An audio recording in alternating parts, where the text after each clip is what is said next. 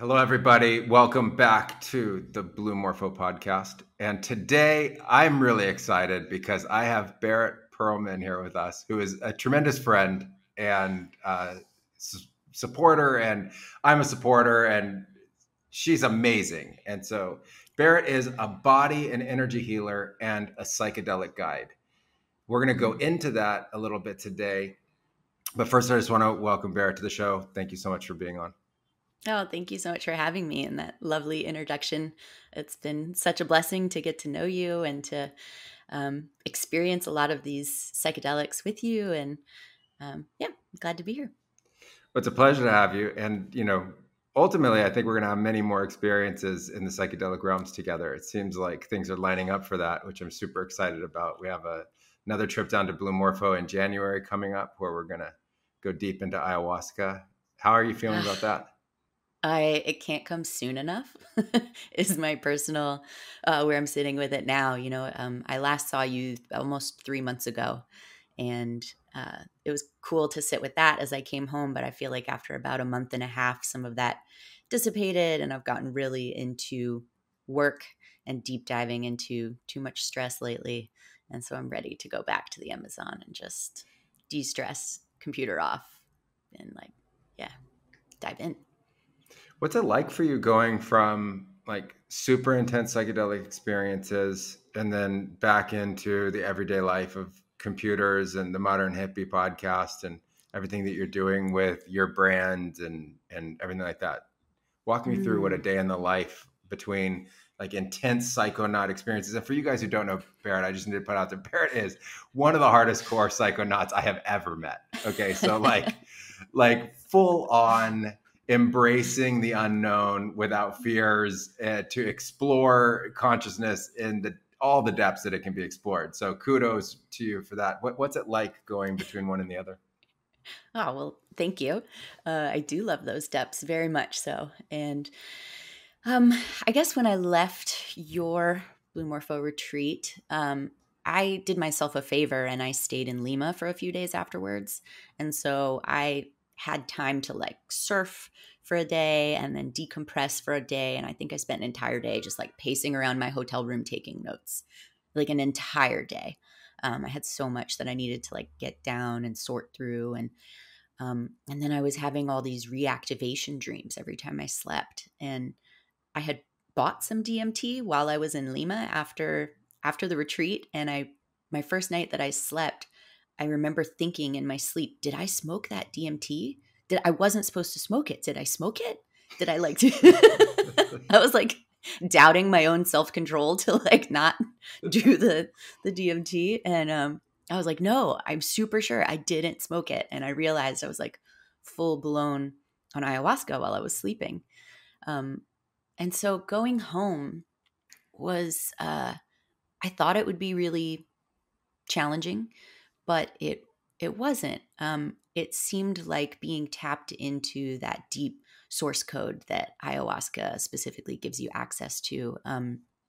It felt like you're still just going through everything as it's meant to be. Like, yeah, sure, I wasn't in the jungle anymore, but it's like the buildings are still created out of source code. The airplane I flew on was still created out of source code. And now having to deal with the computers, I actually felt more connected through the interweb, as if it was all created through source code as well. And it became a bigger tool for me to navigate.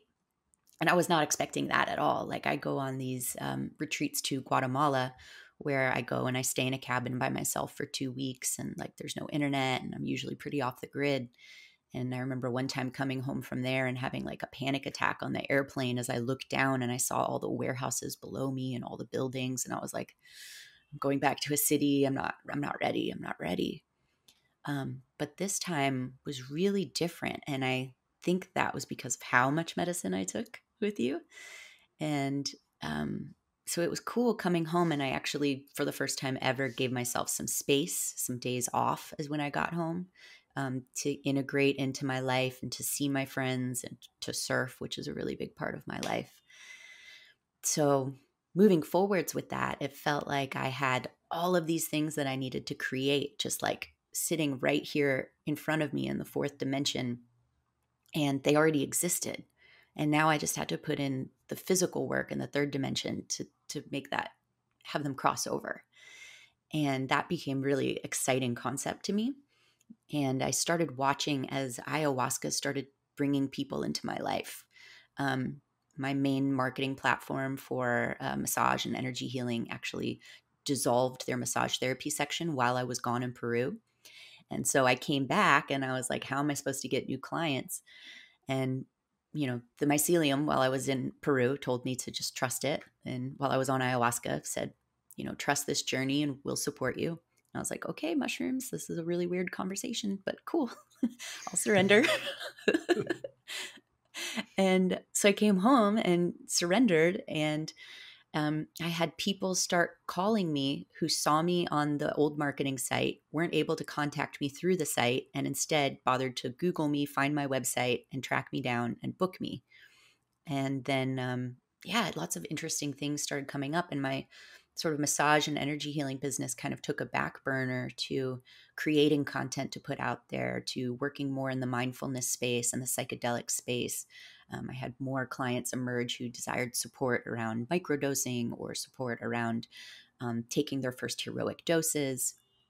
And it's been really powerful to see that shift of feeling in flow with, like, I have several things that I offer to people and ways to up-level their mind, body, and their soul. And watching it all just like shift fluidly from one space to the other now has been pretty cool. So right now I'm in a really busy phase, and that kind of looks like a photo shoot in the morning, a podcast interview in the afternoon, then a massage client in the afternoon, and another one in the evening, and maybe taking psychedelics later in the evening. And you never know if it's I do mushroom massages as well, so those are really powerful sessions with people. And so it's cool. Did I answer That's that? amazing. Walk me through a mushroom massage. What is a mushroom massage for those who are not familiar with this term, and kind of what typically happens? Oh man, they are the best. If you have the opportunity to receive them from a healer, do it. It's just a term for when my client will take mushrooms, and then I'll also take mushrooms, and then we do a 2-hour massage and energy healing session. And in that, I tap into my deepest shamanic parts of me and tap in deeper to their energy systems and where their blockages are. And it's less of, oh, my shoulder hurts, and can you like work on the rotator cuff? And it's more of addressing the entire flow of the body. Sometimes, sounds channel through me, songs will channel through me. With like wind, what do you call that? Breath will channel through me, and different pressure points. And it's really delightfully intuitive. And the client will also receive lots of visions of things and what's going on with their energy. And they may relive experiences that cause the trauma that we're addressing that's stuck in their body to be released. And it's a really powerful, powerful way to have a massive shift in your mind, body, and your soul. For you, what do you think like the most intense or most powerful experience giving one of these kinds of massages has been? Oof. For me, the most intense experience was going to war for someone's soul. They had shown up, a regular client of mine, and this particular day, after we had 7 or 8 sessions prior, and he told me that day that he was really ready to release the darkness in his soul.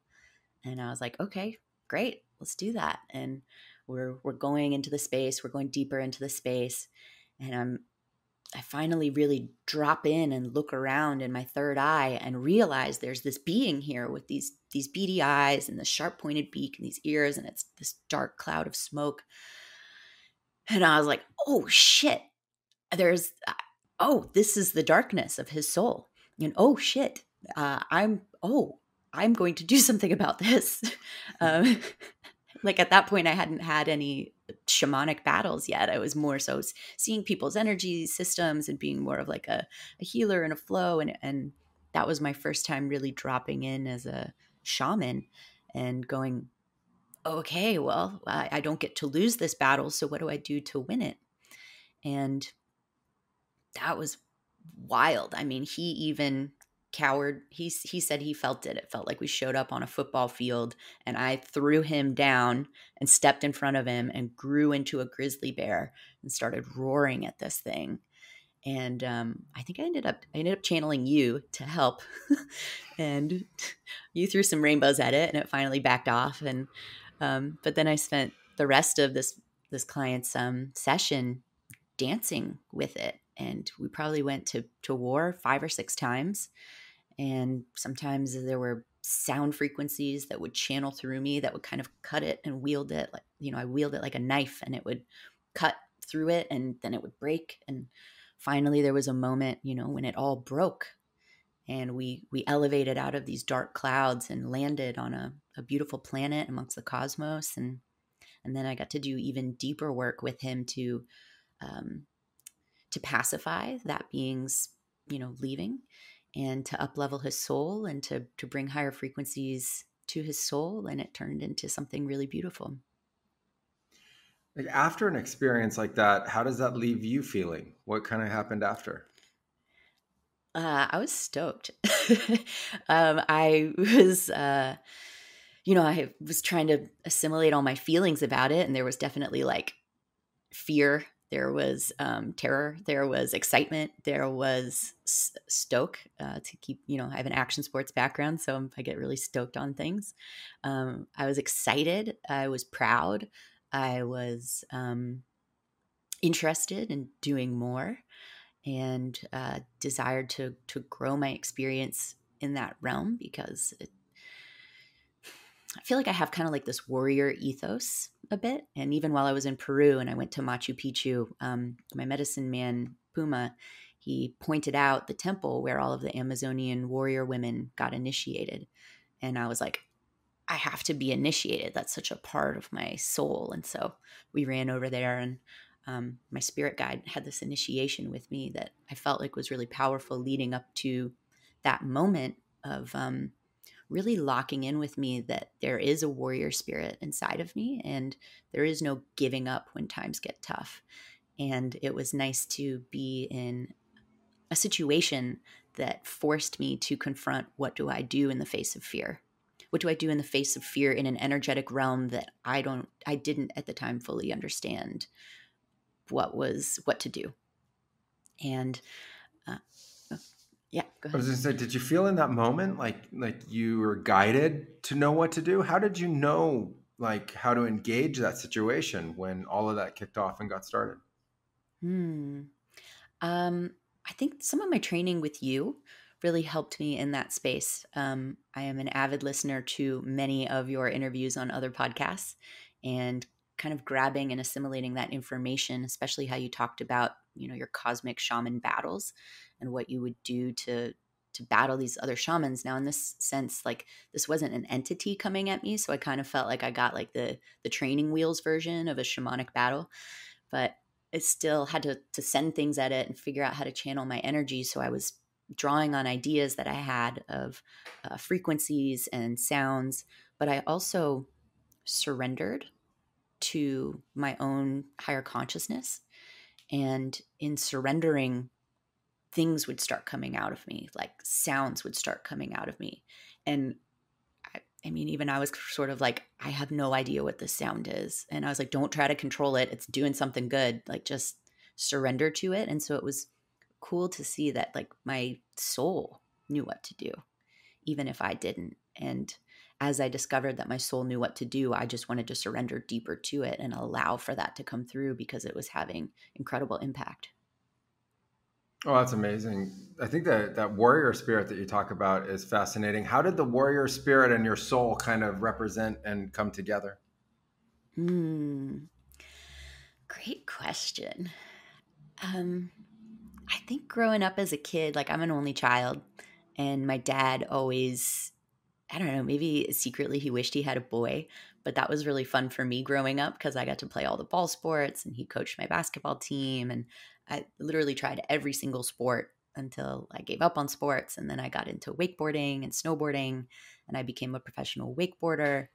And so I think that athlete mentality, that professional athlete mentality of you fall down, you get right back up again.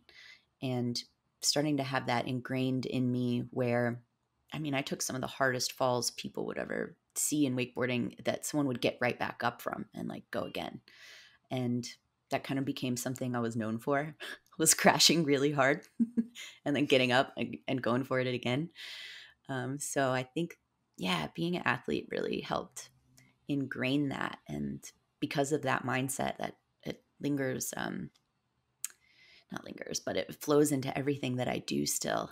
And yeah, I desire to put my best foot forward. And I have done a lot of work to face my fears.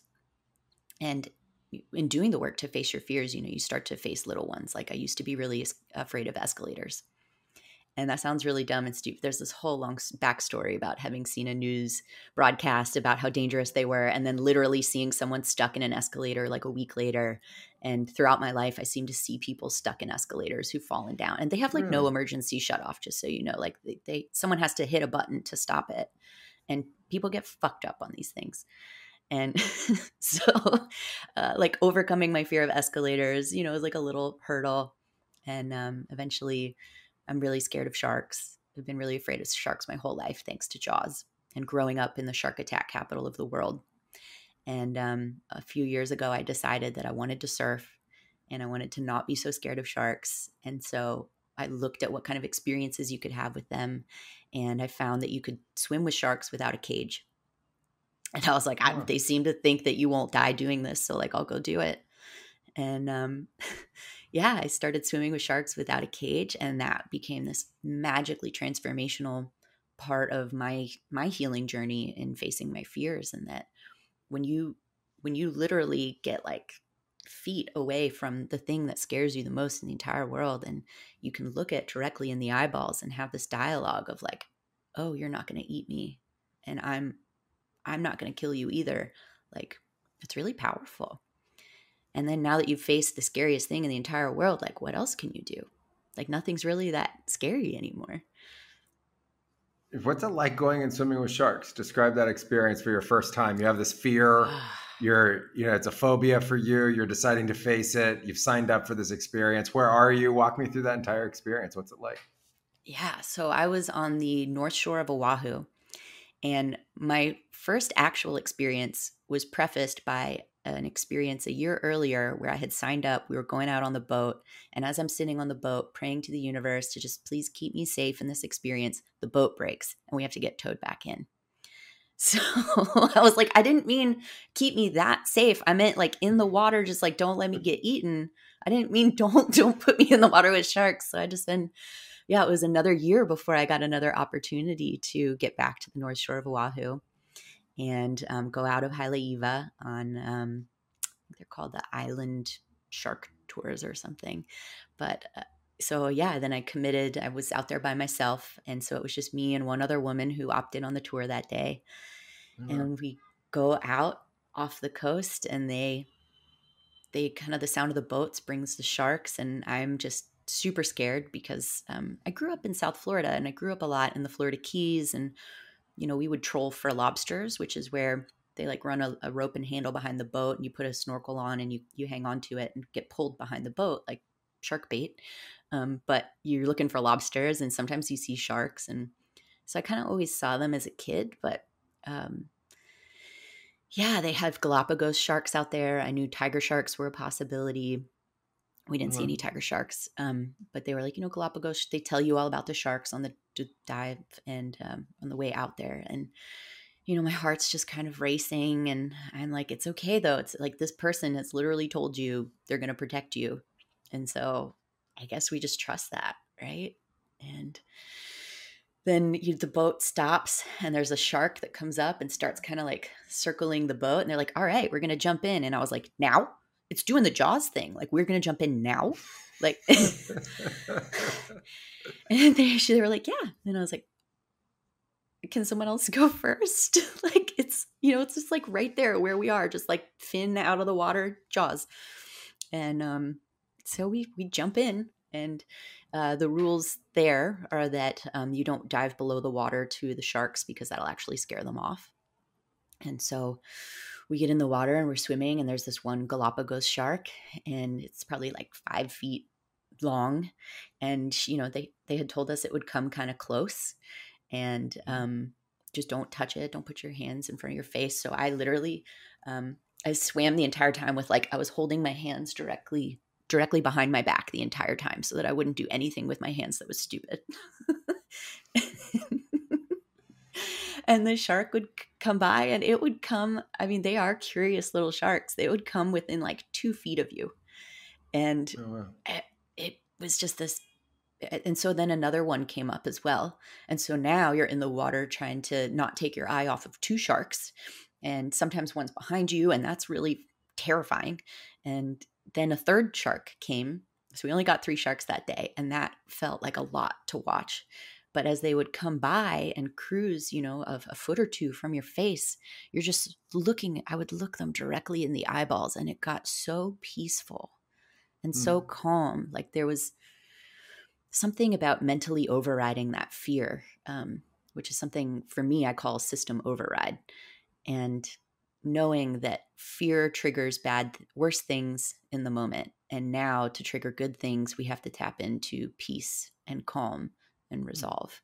And I say we, that's like me and all the inner people inside my head. But yeah, then to tap into that and to have that just peace with them was so beautiful. And it started to occur to me how misunderstood sharks were and what beautiful creatures they were, and that they're not just vicious like I was led to believe, like with Jaws. And they really are they're almost like little dogs. Like, at least especially Galapagos sharks, like they're very curious, they're very friendly, and they would come right up to you. And at the end of the tour, they said, okay, if you want to swim under the water, now's the chance. And so I got a chance to swim down with them. And I love being underwater. Water is my happy place. And to get deep under that water where you're just completely in a different element and holding your breath. So you're doing a little bit of breath work and having this moment with this majestic creature, it became absolutely profound.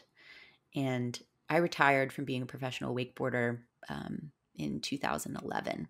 And this experience took place in 2016. And I realized I had always been searching for something else to kind of give me my kicks, as I call it, my adrenaline boosts. And I tried skydiving and I wasn't impressed. And as I got out of the water from this shark dive, then my adrenaline started pumping all through my body, and I'm just elated, all of this euphoria. And I was like, oh, this is it. This is that thing I've been searching for. And I thought I would start shark diving a lot more after that. I seem to get around to it like once a year. But amazing. Do you always go back to the same place, or do you go to other places? No, so far I haven't been to the same place twice. After that, I went to the Bahamas. Shout out to freediver Steph. She was my college roommate, and now she's this Instagram freediver and actually world record setting spearfisher. And she took me out on her boat, and we did a shark dive. And the first time I jumped in the water with her, there were upwards of 30 sharks in the water. Oh, wow. And I actually had a panic attack and freaked out. What's that like? Walk me through this majestic, calm, amazing previous experience, and now 30 in the water. Then the panic attack comes. And then walk me through the panic attack and how you get to that happy, peaceful place again. Like, I think for the listeners, that's going to be important because it's the trigger and the resolution. So walk me through that. That's amazing. Yeah. So, she again had said, I'll protect you in the water. And we were dealing that day with nurse sharks and reef sharks and in the Bahamas. And, she had said, I'll pay you $1 million if you can manage to get bit by a shark today. And I was like, you don't even have $1 million. I don't know how you're going to do that. But a little girl ended up going with us who came with one of her friends. And so when we get in the water, Steph ends up swimming off with this 8-year-old girl and kind of leaving me behind. And as I jump in the water, I look around and there's more sharks than I can keep my eye on. And I am so scared. And I'm like sitting on the edge of where everybody is, just on the, sitting on like they're all circling around this bait that we dropped in the water. And it's like a crate that's hanging from the boat. And so they're kind of making this diameter all around it, or this circumference all around it. And so I'm like on the outskirts of that, just watching. And they're trying to be like, "Hey, Barrett, go swim amongst the sharks." And I'm like, "Ugh." They're like, go grab sand from the bottom. It's like 30 feet down. I'd just gotten free diving certified. And I'm like trying to hold my breath, and I can't go more than like 10 feet because I'm literally having a panic attack. And at one moment, I'm so frustrated with myself and with the situation of my expectations not being met. I start crying. So now I'm in the water crying in my goggles and trying not to let them know that I'm having this full-blown meltdown. And so I kind of go even farther on the outskirts, and I'm swimming around, and I'm starting to have a conversation with myself about what's really going on here. And I was like, I had these expectations and they're not being met. And I'm like, okay, well, you should know better than to have expectations, right? That's the easiest way to get disappointed or to start to suffer through an experience. So what can I do to change my experience? And I was like, okay, you know how to systems override. And I was like, oh, this is a really big override. Like we're talking about the whole system. Yeah, I overrode when there were 3 sharks. Now there's that times 10. And I was right about to give up. And another guy jumped in the water who I had gotten to be really good friends with on the boat.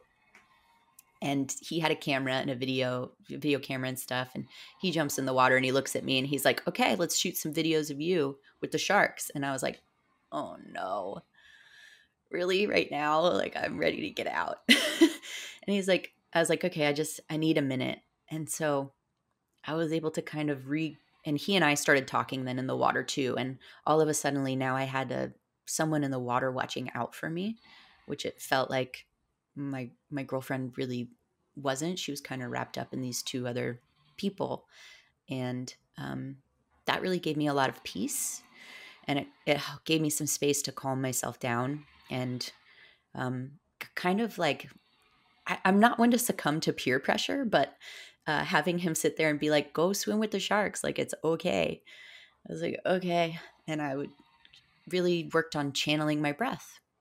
And it was a great lesson and really how important the breath is and how we can control it. And when we control it, what we can accomplish.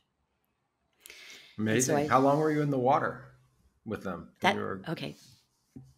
At the point that he jumped in, I'd probably been in the water maybe like 15 or 20 minutes. I ended up staying in the water with the sharks 2.5 hours that day because I started to swim with them then with him. I started to get more comfortable with the sharks.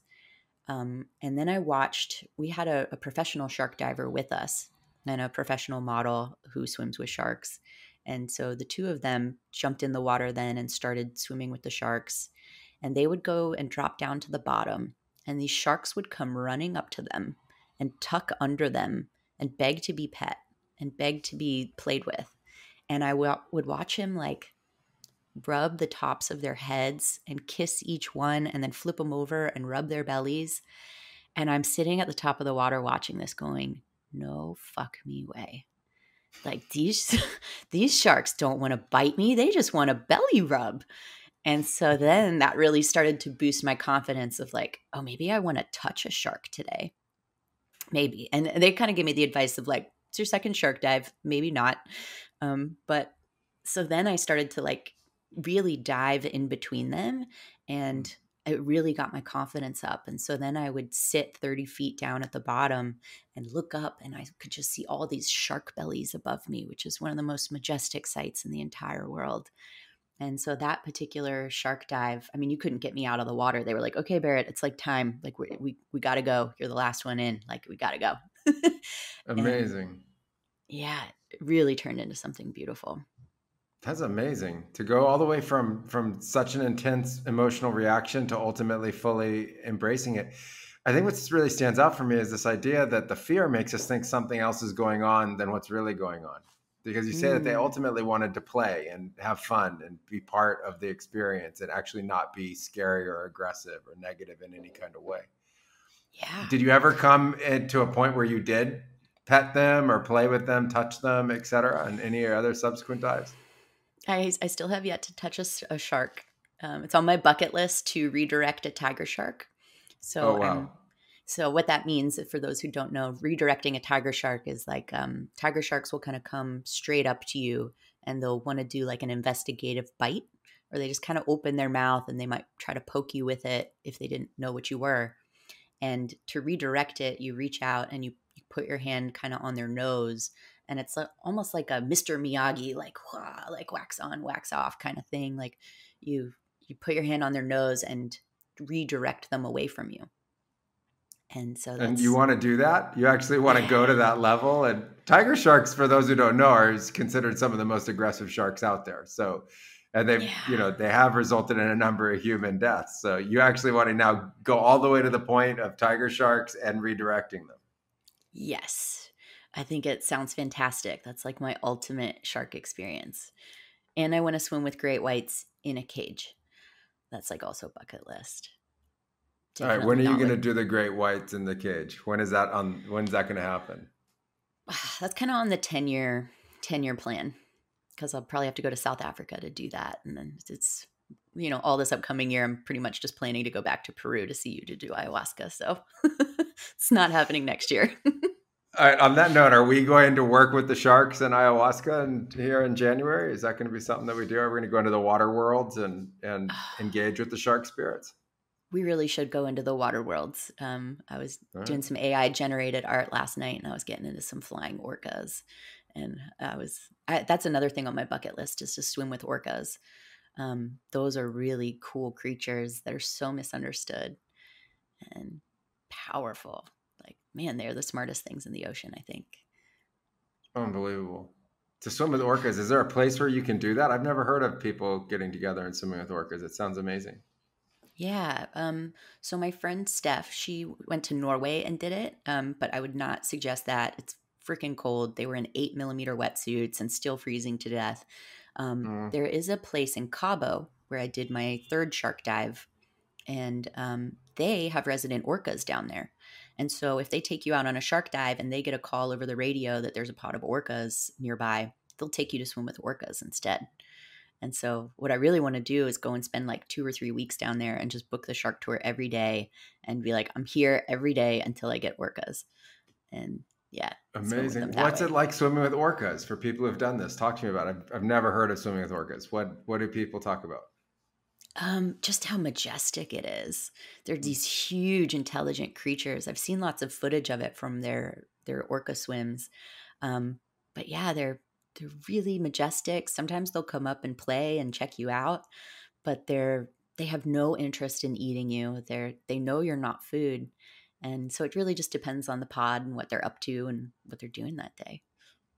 Pretty God, cool. sounds amazing. That sounds Yeah, like so right. much fun. That's something. Yeah, now I want to go do that. You made me feel like swimming with orcas sounds like definitely top notch. My brother and I Yeah. discussed for years swimming with great whites, so we wanted to do that whole Oh, thing.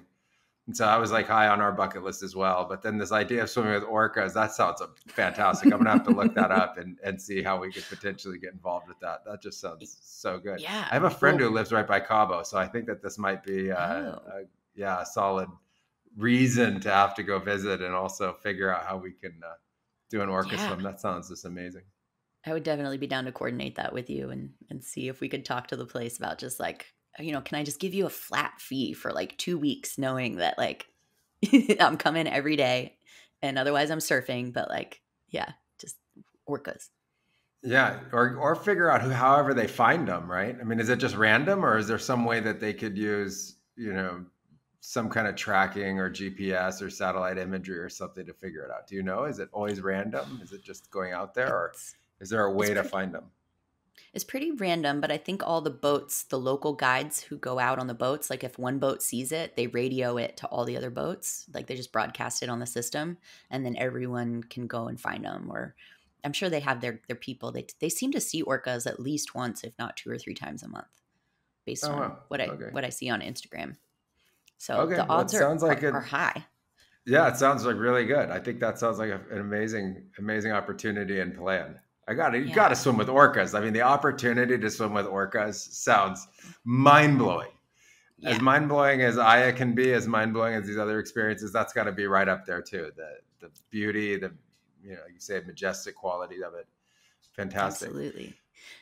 But So I you would got like to over your tie fear of together. sharks. Yeah. Well, and so you had mentioned about facing your fears and taking Yeah. that dive into something that scares you. And that actually happened to me on ayahuasca. That same similar principle of my first DMT breakthrough.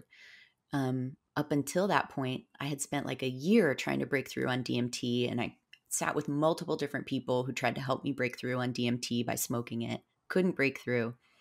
And I would always get these clowns with sharp teeth that would run to the forefront and they would just send spinning signs in my face.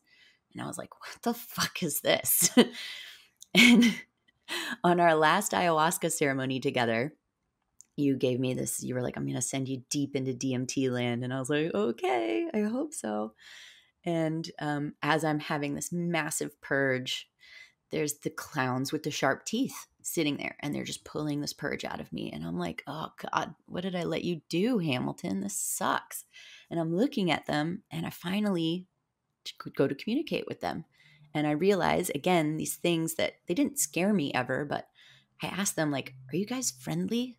And they turned and looked up at me for the first time and they smiled this big sharp tooth grin and they were like, mm-hmm. And I was like, oh, fuck. Of course they are. Like, what? Are you guys just like the gatekeepers to this breakthrough? And they were like, mm-hmm. And now that I had interacted with them and turned something that was seemingly like straight out of a horror movie into these friendly little goblins, like they just completely revolutionized my experience with DMT. What came on the other side of them? So they say they're friendly. They turn out to not be scary. I mean, this is common in Aya visions, is that really scary looking things can ultimately be super friendly. And so you got to Yeah. investigate them. We talk about that. You got to go into the spirit. You got to figure out what they're all about. You got to ask them who, what, where, why, when. Uh, you know, they express themselves energetically. And so you have this sort of litmus test. You know exactly how they're going to express themselves energetically by the interaction that you're having. So they can't really confuse you. And I've always said, like, people would say, well, what happens if one lies to you? And I'm like, they lie to you like, I'm lying to you. Like they like broadcast, they telegraph what's going on. So you ask these things, that if they're friendly, and then what's on the other side of that? Well, they took me somewhere else. So they took me to a separate room. It was almost like a museum entrance or something. And they sat me down in a chair and then they opened these giant doors and kind of like pushed me through. And then I was in the breakthrough. And once I got to the breakthrough, it's like this peak DMT experience right at the start of the breakthrough where it was like, oh, I started to dissolve into cosmic dust in a beautiful and loving way, surrounded by infinite love, understanding that there is no time, there is no space. It's all just this construct. And there were these beautiful magenta and yellow colored clouds of smoke. They're I mean, almost like dust, like a fog machine kind of essence, like, and these extraterrestrial butterflies kind of thing. They have like a little too many legs and a couple extra tentacles, but they still have butterfly wings, and they would just sit and just beat, and they weren't going anywhere. They were just almost like the beating pulse of essence, and there were spinning clocks, or like for kind of as a joke, which I found it funny that this part of existence had jokes. But it was like, hey, this thing that you think is time, it's all made up. It's not real. And it was cool because then the deeper I could surrender to that experience, the deeper I would go. And almost like I was really dissolving into the unified field. Wow, that's fantastic. Since Yeah. the experience, like the unified field, just fantastic. After that experience, and then going back to other kinds of psychedelic experiences, what's that transition like? How do you experience that? Hmm. It's definitely not an experience you get on mushrooms. Like mushroom is the psilocybin is the primary psychedelic that I work with, and um, I have a beautiful relationship with it. But you rarely get to a place. I have not yet been to a place on psilocybin where I'm dissolving like that. I've been to heroic doses where I've turned into energetic bits of my own essence. but I didn't dissolve in that space, and I got to do other things. I find it most similar to Bufo, to 5-MeO DMT. That's the only other thing I've done where really, as it kicks in, there's like this dissolution and surrender kind of moment, that you can feel the beating source code of everything. And yeah, that lack of distinction between you and the unified field. Walk us through Bufo, start to finish, for everybody in our community that's interested and doesn't know anything about it. So, yeah, what is it? How does it work? What do you do? How is it administered? What was your experiences like? Okay, so Bufo is a toad venom from the Sonoran desert toad or Colorado river toad, and it in its synthetic form is 5-MeO DMT. And it's my understanding they have kind of different experiences. I have only done Bufo so far. I've done it about 4 times now, 4 different ceremonial settings. And my first time, I did a really big dose because I like to go hard on psychedelics. And it was very interesting in that this sort of deep sigh escaped me, and I felt my entire soul relax, like almost like this lifetime, my lifetime before, my lifetime before that, my lifetime before that, and my lifetime before that all got a chance to just relax and let go and dissolve into that cosmic space dust. And on Bufo, I see a lot of yellows, oranges, and greens, kind of. Seems to be a theme with the actual toad venom. It's administered via smoking. So you put it in a contraption, kind of like DMT, light it, and then you have a facilitator. You really wouldn't want to do Bufo by yourself. And the facilitator will kind of guide you through exhaling and then inhaling the medicine. You hold it, and it kicks in as you're holding the inhale. And then you lay back, and you've kind of got this nest space because I'm a big mover, and your consciousness goes somewhere else and your body stays put and does a lot of things. And yeah, for me, I tend to do a lot of hip opening things. I tend to get back to some what my facilitators described as like childlike interactions with my own body, to things I do with my tongue, with my mouth, fingers in my mouth, hands on my face through my hair. I always kind of come back and my hair is completely knotted and wild. But kind of moving forwards from that first experience into some of the later experiences, I've had some of my biggest lessons on Bufo. My second ceremony was right before I went to Peru, and I was so excited about it because now I really wanted to tell the world about Bufo, and I wanted to go into it remembering everything that happened and be able to like facilitate that message back out. And so I took an even bigger dose, and I just had what's called a whiteout, which is it's not like a blackout, but it's like you took so much medicine that you're in it and you come back and you don't remember anything. Oh. And yeah, and so as I was coming out of it, I was immediately on myself, disappointed at my experience, and became this really big lesson about surrendering and to always go into a plant medicine ceremony or natural medicine in this case, and with the pure purpose to be there for you and to surrender into that experience. And that surrender really sparked a whole surrender in my whole life of surrendering in Peru and then surrendering on ayahuasca, and now just surrendering into my entire existence, and everything gets easier. So that really challenging or almost non-existent ceremony became one of the most profound lessons for me. And then moving forwards, this last ceremony was like just over a week ago for me. And I ended up doing 4 rounds of Bufo. Up until that point, I'd never done more than 2. And we did some smaller doses. So my first time I did 63 milligrams. The second time I did 72 milligrams as my first dose, and then smaller ones after that. But this fourth time, I started at 36 milligrams. And we stayed at 36 milligrams for each dose. And I found that to be my favorite space I've played in so far. And each experience is so different. And because I'm a healer and because I'm a psychonaut, and because I'm a shaman, I'm becoming a shaman, I guess. The spaces that I desire to go into with the medicine can be different than just someone who's showing up looking for a healing space. And I enjoy going into some of those harder lessons. And so this last ceremony was really wild for me. It started out with the beautiful colors and the lotus flower emerging from kind of like my heart center and beating with the pulse of everything. And how beautiful is that? And then I took a second dose and it was like, oh my gosh, now I'm tapped into my essence and all of the beautiful things, and watching how things are written in a way that's not sacred geometry, but like even dialed down more to just like quarks and quantas, and watching their creationism and being shown things I couldn't even completely understand, that again go with that theme of surrender. The deeper I could surrender into the not knowing and not trying to figure out, the more that it felt like information was just being planted in my brain.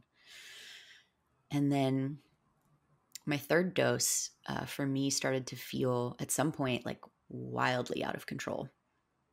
And I am not a person who struggles with control. I love being out of control. But there was a moment where it went from love and things growing away from my body to out of control. What's happening? Am I dying? And I even kind of opened my eyes and looked at my facilitator, and he didn't seem to be panicking. So I was like, okay, I'm not going to panic. I'm not dying. I'm alive. And I got a whole slew of different messages.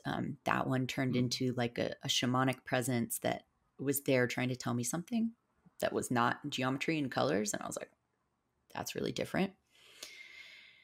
And so I kind of came out of that, and he and I were sitting with it. And, you each round lasts about 10 to 15 minutes.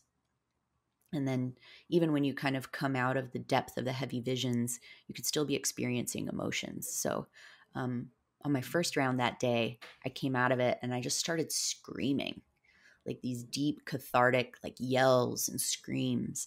And it started to tie together this message for me that I wasn't feeling very heard in some of my dating relationships. And it was my body's way of finally starting to clear my throat chakra as these people dissipated off my radar, that like now I get to have my voice. And if they don't want to hear it, that's fine. Please leave.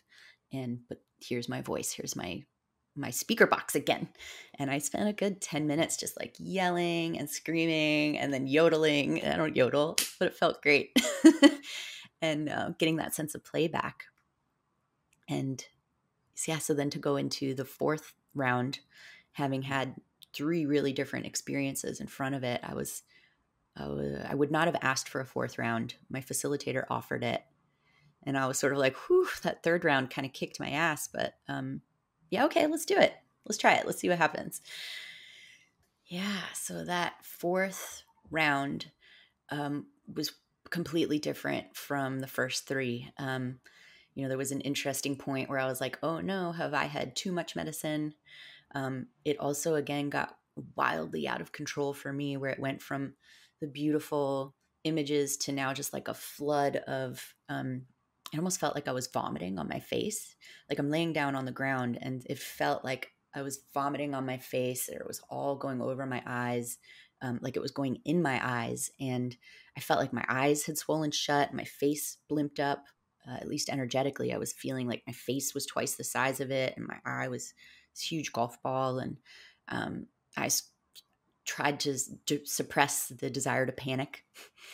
And then everything turned black with all these little dots of yellow, orange, and green. And I was like, shit, am I dying?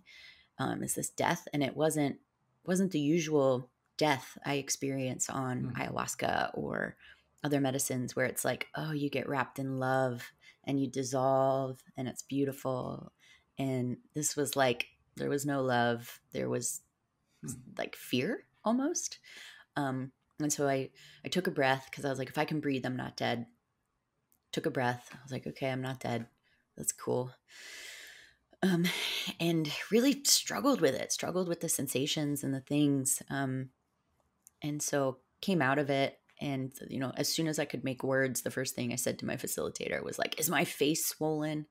And he was like, I was like, "No, it would be like blimped up, like huge." And he's like, "No, no, no, it's not huge." I was like, "Oh, okay. Oh, wow." Like, I really thought we had fucked me up on Bufo. And sat with it, came down from it. And yeah, it became for me a really interesting lesson as a facilitator, um, about other kinds of experiences that people can have in the medicines. Like Hmm. when I started doing Bufo, I was like, "Oh, it's so beautiful. Just like skip mushrooms, go straight to Bufo. Like nothing bad happens in that space. It's just love and opens you up to love." And now I'm getting to see the deeper, darker side of it. And that was, I mean, it was intense. It was a lot of work that day. And I guess I'm me, and I've done enough work that I walk away from that experience going, "Holy crap, that was cool." And I love to do it again. But still sitting in the lessons from that one really took a lot of integration for me. And then you get Bufo reactivations in your dreams. And I had some gnarly dreams my first couple nights. One night it just kicked back in, and I just died over and over and over and over and over and over again all night. And that was like really rough and really kind of messed up my whole day the next day. Hmm. And tackling that and sitting with the lessons from that, sort of, why did that happen? And I think that's where integration is such an important part of being with the plant medicines. And what did they show you? And I think everything happens for a reason. And even if it's not the experience that you wanted to have, it's the experience you needed to have. And so if you needed that experience, what does that mean? And yeah. Yeah. What's integration for you? What is that experience like? How do you do it? You know, what's the core to that practice? Of integration. Yeah. Um, I think the easiest way to begin integration is journaling.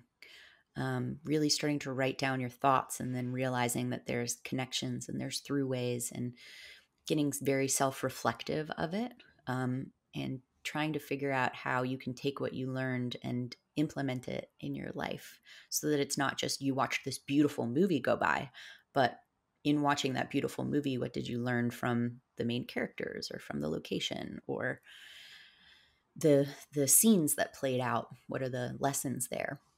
The same way that you might read a children's book and be like, "Oh, that was a cool story," but usually there's a moral behind it. There's some sort of takeaway, and like, be a good person, or treat people with respect, or treat yourself with respect. Um, so integrating those things for me is a lot of journaling. It's a lot of getting places where I'm not going to be disturbed and can be in nature. So in the ocean, sitting at the beach, maybe sitting in a park or walking through a forest, and taking that space away to like decompress and give yourself space to feel emotions that might be coming up from it. I personally have a terrible tendency to kind of jump straight into a full blown day the next day. And you may just feel like you need to cry, and allowing yourself that space to cry, to let those things move through you so that they don't get stuck in your body as well. Because that's what the medicine's doing, is it's trying to help you unstick yourself, and giving those things that space. It can be things like yoga. Often movements are really helpful practice. And if you have anyone you can talk to about it, community is really helpful.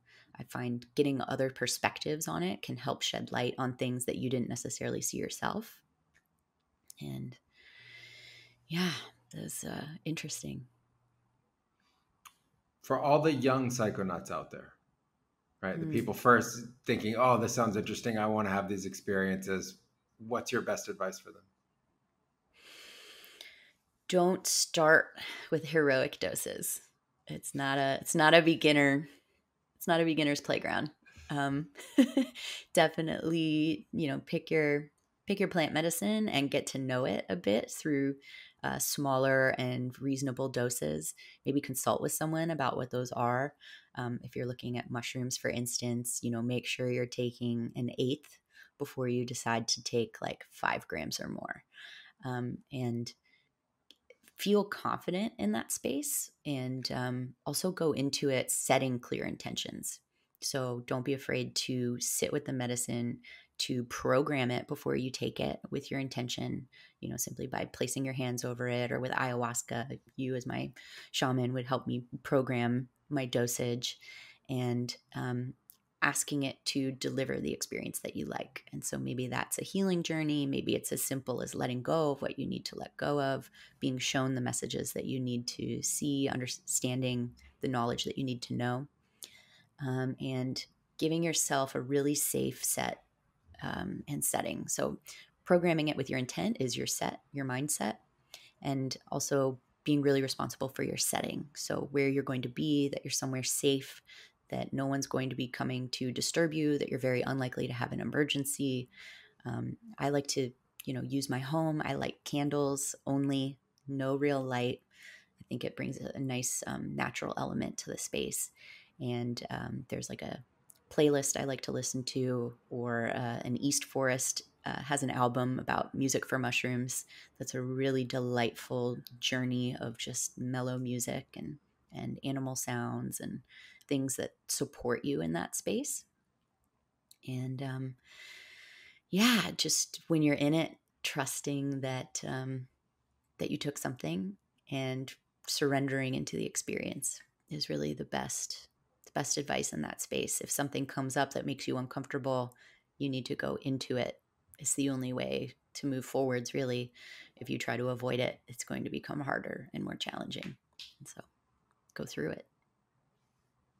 Yeah, I love those. I love all of those pieces of advice, especially the one about learning a plant medicine and getting involved with it, and not just dabbling around, and actually having more experience with one. And also responsible dosing as you learn how sensitive you are, and what it's like for you to be in that experience. I always try to tell people that it's very unique to you, and so you're there for your own experience. You've heard stories of others, but be kind to yourself, be loving to yourself, be gentle with yourself early on in the experience with the dose, so that you can become comfortable with it, and then you can grow from there. Anyway, on that note, I want to thank you so much, Barrett, for being here with us on the Blue Morpho podcast. It's been an absolute pleasure to have you here as a guest. We'd love to have you back on the podcast and continue the discussions. I look forward to seeing you in January. Where can people find you? How can they get in touch with you? How can they experience your services? Share with the world everything about you. Well, thank you so much for having me. It's been an absolute pleasure. And I also can't wait to see you in Peru in less than 3 weeks. Yeah, you guys can keep up with me. My biggest platform I'm active on is Instagram, so at Barrett Perlman. Also, my podcast is the Modern Hippie Podcast, available on Spotify, Apple Podcasts, YouTube. You can also find us on the Modern Hippie Pod on Instagram. And if you desire to contact me about services or anything, my website is barrettperlman.com. And yeah, be happy to connect with any of you on psychedelic integration support, on month containers for microdosing or even longer integrations, as well as I have 3-month container for transformational psychedelic experiences, where I can actually work with you to take mushrooms on a more regular basis and integrate those practices and lessons, even up through taking heroic doses and helping support you around that. And if you're local, get you in for a massage or some energy work. So, yeah. Awesome. Thank you so much, Barrett. Really appreciate your time today. And I look forward to the next time we get to talk. Have a beautiful day. Same. Thank you.